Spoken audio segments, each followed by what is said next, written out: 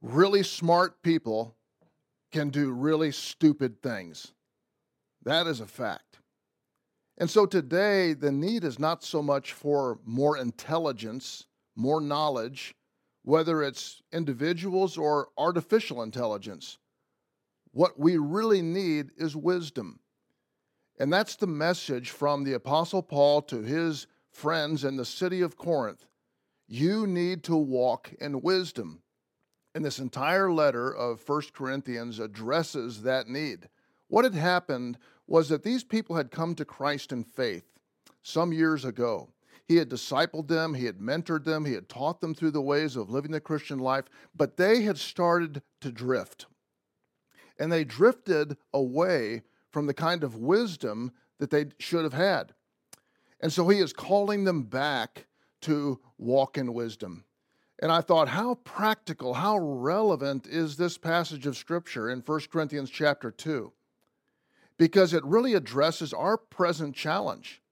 Our need is not so much for more intelligence, more computers, more information, but for believers to have a greater sense of wisdom and understanding. We need that in our marriages, our relationships, when we're raising our kids, when we're giving counsel to our friends, and working through job situations, making a decision on a move. We need wisdom every single day. But we're probably not looking in the right place.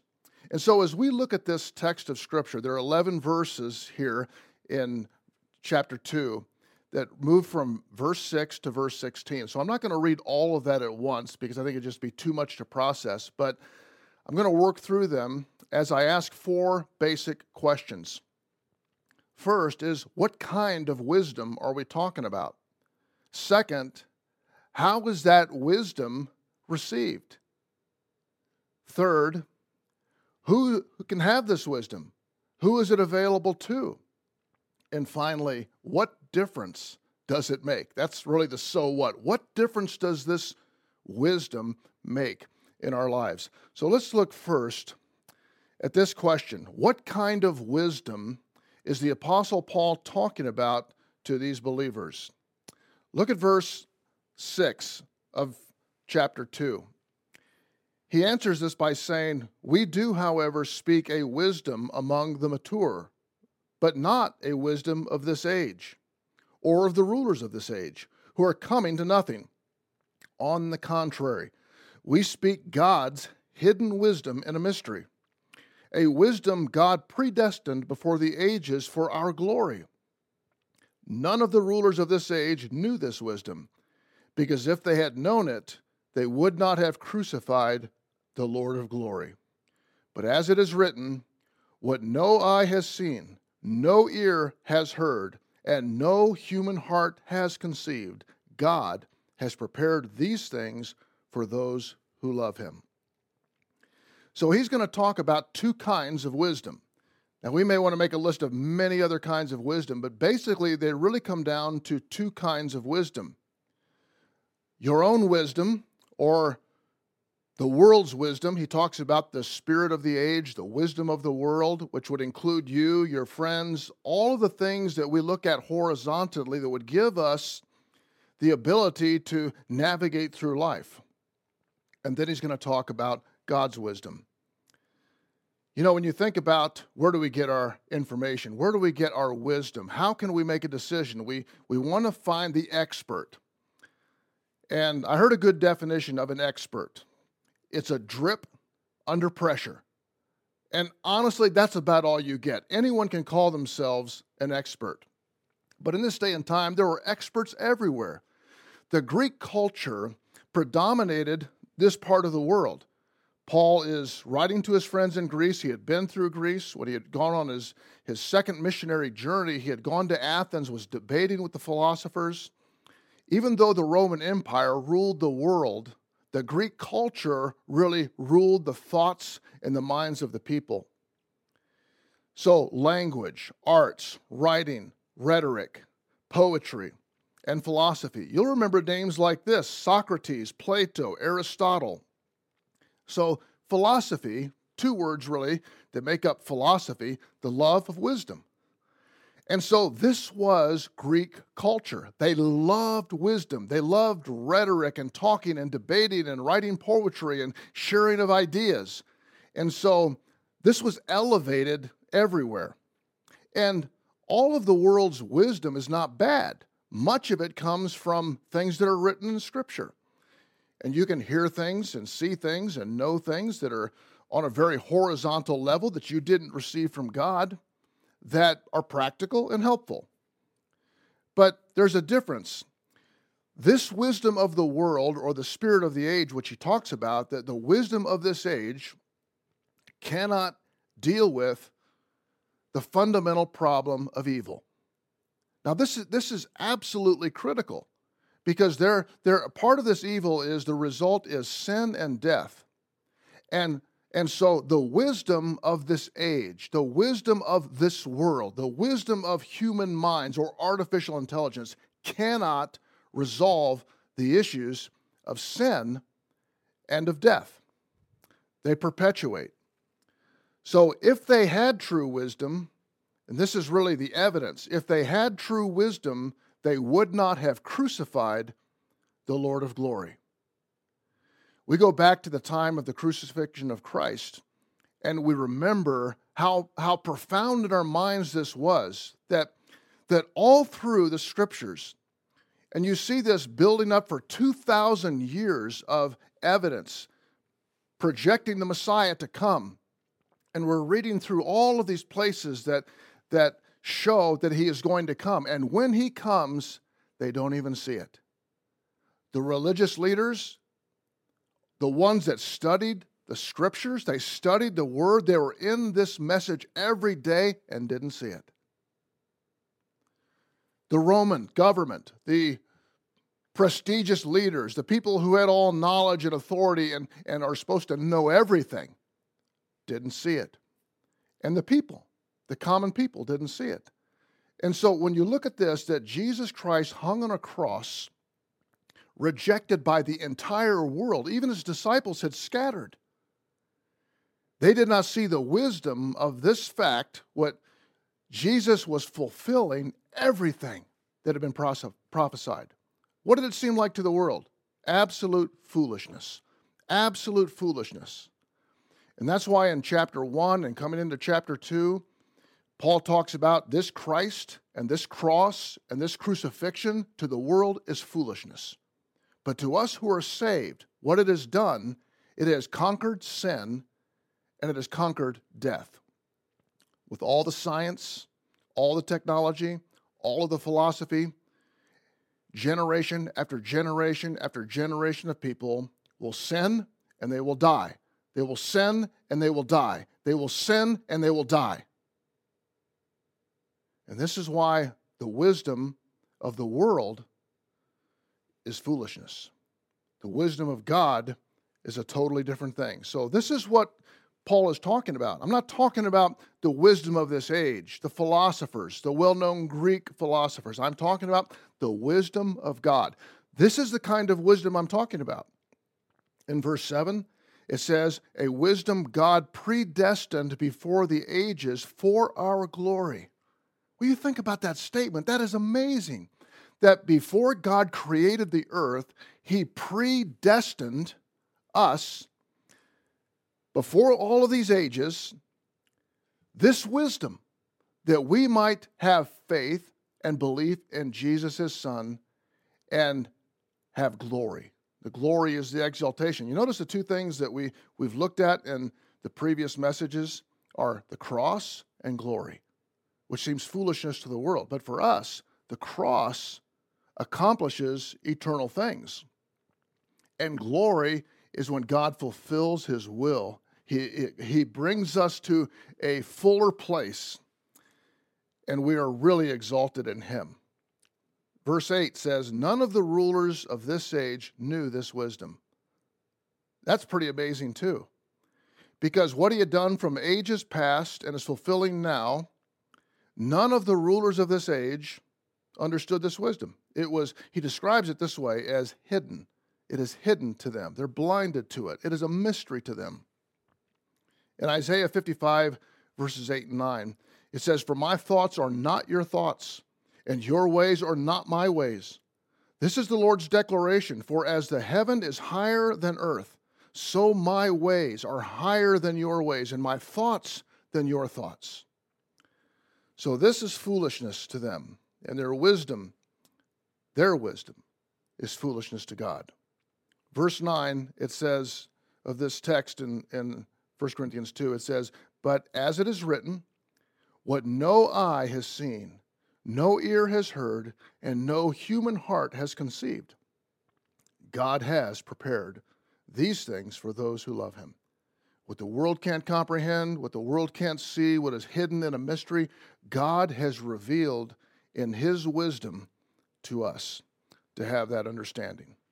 So that is the kind of wisdom Paul is talking about, not the wisdom of the age, not the popular culture, which my belief is this, is that we as Christians tend to start looking down at popular culture wisdom rather than the wisdom of God. That is the kind. But secondly, we'll ask this question: how do we get this wisdom? How do we have it? How do we receive it? How can it be a functional part of our lives? And to answer that question, we read verses 10 to 13. It says, "Now God has revealed these things to us by the Spirit." Notice that. He has revealed these things to us by the Spirit. It's probably capitalized, the Spirit, in your Bible, making reference to the Holy Spirit. This is God the Spirit. So since the Spirit searches everything, even the depths of God, for who has known the thoughts except his Spirit within him? In this way, no one knows the thoughts of God except the Spirit of God. Now we have not received the spirit of the world, but the Spirit who comes from God, so that we may understand what has been freely given to us by God. We also speak these things, not in words taught by human wisdom, but in those taught by the Spirit, explaining spiritual things to spiritual people. Notice what he said there at the end. Explaining spiritual things, eternal things, weighty things to spiritual people. What was once hidden and a mystery is still hidden. People blinded to this truth. They see Christianity as foolishness. They see one way to heaven through Christ as foolishness. They see the scriptures as foolishness. They see prayer as foolishness. The apostles were speaking these words from God. And 2 Peter chapter 1, verse 21, Peter was one of the apostles as well, and he makes this statement. He says, "Men spoke from God as they were carried along by the Holy Spirit." This is how we got the scriptures. Men spoke from God. They spoke from God as they were carried along by the Holy Spirit. And so when we're reading these words, they're words from the Spirit. The Spirit itself gives life to us and wisdom. Christ and his Spirit. In John 14, verses 25 to 27, he talks about how this happens with the Spirit. Jesus said, "I'm telling you these things now while I'm still with you, but when the Father sends the Advocate as my representative, that is the Holy Spirit, he will teach you everything and will remind you of everything I have told you. I'm leaving you with a gift, peace of mind and heart. And the peace I give is a gift that the world cannot give. So don't be troubled or afraid." So what is the gift that Jesus gave? He died on the cross, he was buried, he rose again the third day, and after a number of days, he ascended back up into heaven, and he told his disciples as they're watching ascended up into heaven, that I'm going to come again. And he said, I'm going to leave you with peace, but it's not just a concept of peace. I am leaving my Spirit, the Holy Spirit, your advocate. And the Holy Spirit will take up residence in your life. And it says he will teach you all things. So this is how we get wisdom. The Holy Spirit teaches us everything that we need to know. That's an amazing, amazing thought. So what kind of wisdom? It is God's wisdom. And how do we receive it? How do we get it? It is by the Holy Spirit.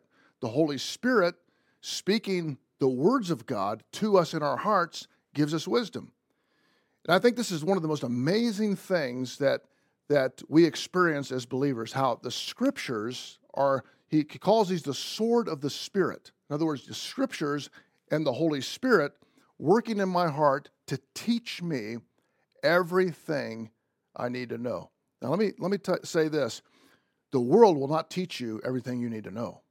They'll teach you a lot of things, but they will not teach you everything you need to know in light of eternity. So, our third question. We've talked about the kind of wisdom and how we receive it from the Holy Spirit, but now, who gets this wisdom? Who is a candidate? You say, I would really like to have that wisdom. So who can have that wisdom? And he's very specific about this. He says in verse 14 and to 16, he says, but the person without the Spirit, in other words, you don't have the Holy Spirit, does not receive what comes from God's Spirit, because it is foolishness to him. He is not able to understand it, since it is evaluated spiritually. The spiritual person, however, can evaluate everything, and yet he himself cannot be evaluated by anyone. For who has known the Lord's mind, that he may instruct him? So what this is saying, who gets the Holy Spirit? And I think this we come back to the question, have you put your faith and trust in Jesus Christ as your personal Savior? You know, it's probably the most consistent, constant message that we preach and teach here, is that every single person needs to put their faith and trust in Jesus Christ alone for eternal life. It's not by works. All the works in the world you do, that's human wisdom. Checking off boxes, going to church, giving your money, trying to live a good life. It's not the way. Heaven is a free gift from God, and it was purchased by the death of his Son on the cross for your sins. And if you believe upon him, in other words, you put your faith and trust in Jesus alone, you will have eternal life. You have Jesus Christ. And Jesus Christ will dwell in you in the person of the Holy Spirit. He will never leave you or forsake you. That is an amazing thought. So a spiritual person is not a perfect person. A spiritual person is someone who has the Holy Spirit. They have his Spirit so that they can comprehend and understand the language that God is speaking to them through the Word. So that is the most critical thing. You can't live a Christian life without being a Christian. And because you go to church doesn't make you a Christian, any more that being in a garage will make you a car. You must put your faith personally in Christ. There's a point in time in your life where you transfer your trust from self or anything else in this world to Jesus Christ alone. And my prayer is that you if you've not done that, that you would do that today. And then you are a recipient, you're a recipient of the Holy Spirit. And then you can begin to have spiritual wisdom. Now, notice what else he says. It's not just having the Holy Spirit at salvation. If we go back to verse 6, he says, we speak wisdom among the mature. And it's an interesting word, mature. The word is the same word as teleos we get for telescope. So you're looking way down the line to a distant, and was used to talk about something completed, or sometimes translated perfect, but not in the sense of without any flaw. But when your life is fully and completely developed, that's what it's speaking about. So we are speaking to not only people who have the Holy Spirit, but they're mature. They're developed Christians. Now, what does that look like? And, you know, that's to me a really important question to ask ourselves. What does a really mature Christian look like? And it's not that they became a Christian 40 years ago or 10 years ago, because maturity doesn't just come with time. That's so critical to understand. I have seen churches filled with people who have been believers for years that have no maturity. And so they have no wisdom. They have the Holy Spirit, but they don't have wisdom because they're not mature. There hasn't come a place in their lives where they are engaged daily with the working of the Holy Spirit and communication with God. This is really important to understand. I've seen people that can quote great sections of Scripture. They have never missed a Sunday in years. They live a really good life, but they're not wise. And you can see the foolishness coming out in their lives because they're functioning with a worldly wisdom. They don't have God's wisdom. So what does maturity look like? Living with godly wisdom. One, it's having the Spirit. We said that you have put your faith and trust in Christ. But secondly, it means learning to walk in the Spirit, walk with the Spirit, walk in concert with the Spirit. Listen to this verse in Galatians 5 and verse 25. If we live in the Spirit, let us keep in step with the Spirit. I want you to see what this verse is saying. If we live in the Spirit, in other words, I have the Holy Spirit, I have become a Christian, I've received Christ as my Savior, the Holy Spirit is with me every day until I'm with Him in heaven. He's saying that not just that, but being mature is keeping in step with the Spirit. The word stoikeo, it's a very interesting word in the Greek culture because it was the word that was used for a military line to keep in step. It was also used to describe dance partners and keeping in step. And that's exactly what the Holy Spirit helps us do, is keep in step with God, keep in step with the wisdom of God. So as His child, I can hear and understand, but every single day, He is calling me to keep in step. How does He do that? He does that through His Word, the Scriptures, and He does that through His Spirit. Do you remember what we read a little bit ago? It says, He will teach you all things. So the Holy Spirit will teach you everything you need to know. He will challenge you and convict you. He will comfort you. He will help you. He will do all these things. But when we spend daily time, which I think you cannot become a mature believer and have real godly wisdom unless you spend regular, consistent time in the Scriptures and listening to the Holy Spirit speak to you. And He will be calling you to change. Well, change into what? I don't know if I want to change. He is calling you to change every day to be more like Jesus. Now, that to me is a pretty good change. I would think for every single one of us that would be a good change. But that's how we become mature. It's not just a long period of time as a Christian. It is when I have the Holy Spirit at salvation and I keep in step with the Holy Spirit by listening to His Word, hearing His voice speak to me and teach me, and responding in faith and obedience on a daily basis. Then I'm able to walk in wisdom. So our final point that we come to, we've talked about what kind of wisdom? It's God's wisdom, not the world's wisdom, not the wisdom of the sage, not the leaders of the sage, not the Aristotles, the Platos, the Socrates. It's God's wisdom. And how does God transmit that to us? It's by His Holy Spirit. And third, who does He give this wisdom to? It's ones that have the Holy Spirit and they keep in step with the Holy Spirit. We're going to move to our final point, though, which I'll say it this way. What difference does it make? Why would I want this? Why would I want God's wisdom? What difference will it make in my life? Which I think is always a good question. He says at the end of verse 16, but we have the mind of Christ. When you walk in wisdom, you have the mind of Christ.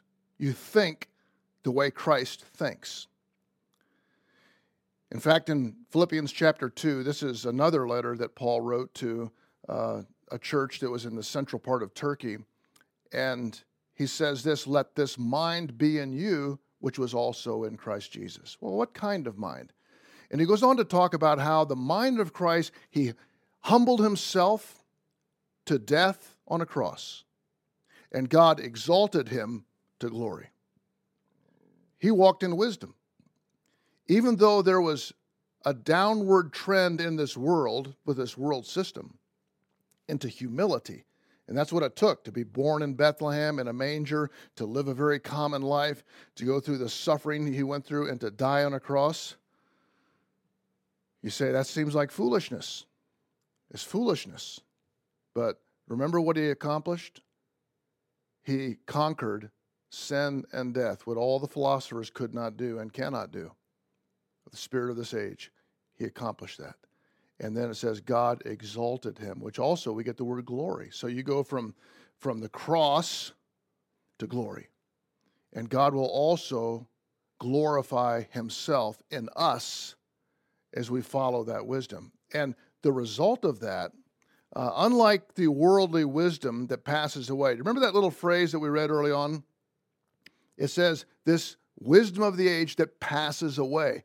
Well, all the men and women of this age pass away. All that wisdom passes away. All of the inventions, the greatest things in life, pass away. But God does not pass away. His wisdom does not pass away, and believers do not pass away in that sense eternally. So unlike the worldly wisdom that passes away, yours will endure for eternity. And you, I want you to really capture this, you will enjoy the fruit or the evidence, the bounty of godly wisdom. What is the fruit of good wisdom, of godly wisdom, as compared to this world? We find this, the fruit of the Spirit. This is Galatians chapter 5. Love, joy, peace, patience, kindness, goodness, faithfulness, gentleness, and self-control. That is the fruit of wisdom. So when you say, how could you pick out a person who's really walking in wisdom? That's going to be the evidence. They're content. They're at peace. There may be turmoil all around them. They're not wringing their hands about everything. They have an eternal perspective. Because every day God is channeling his wisdom to their hearts through his word and through his Spirit.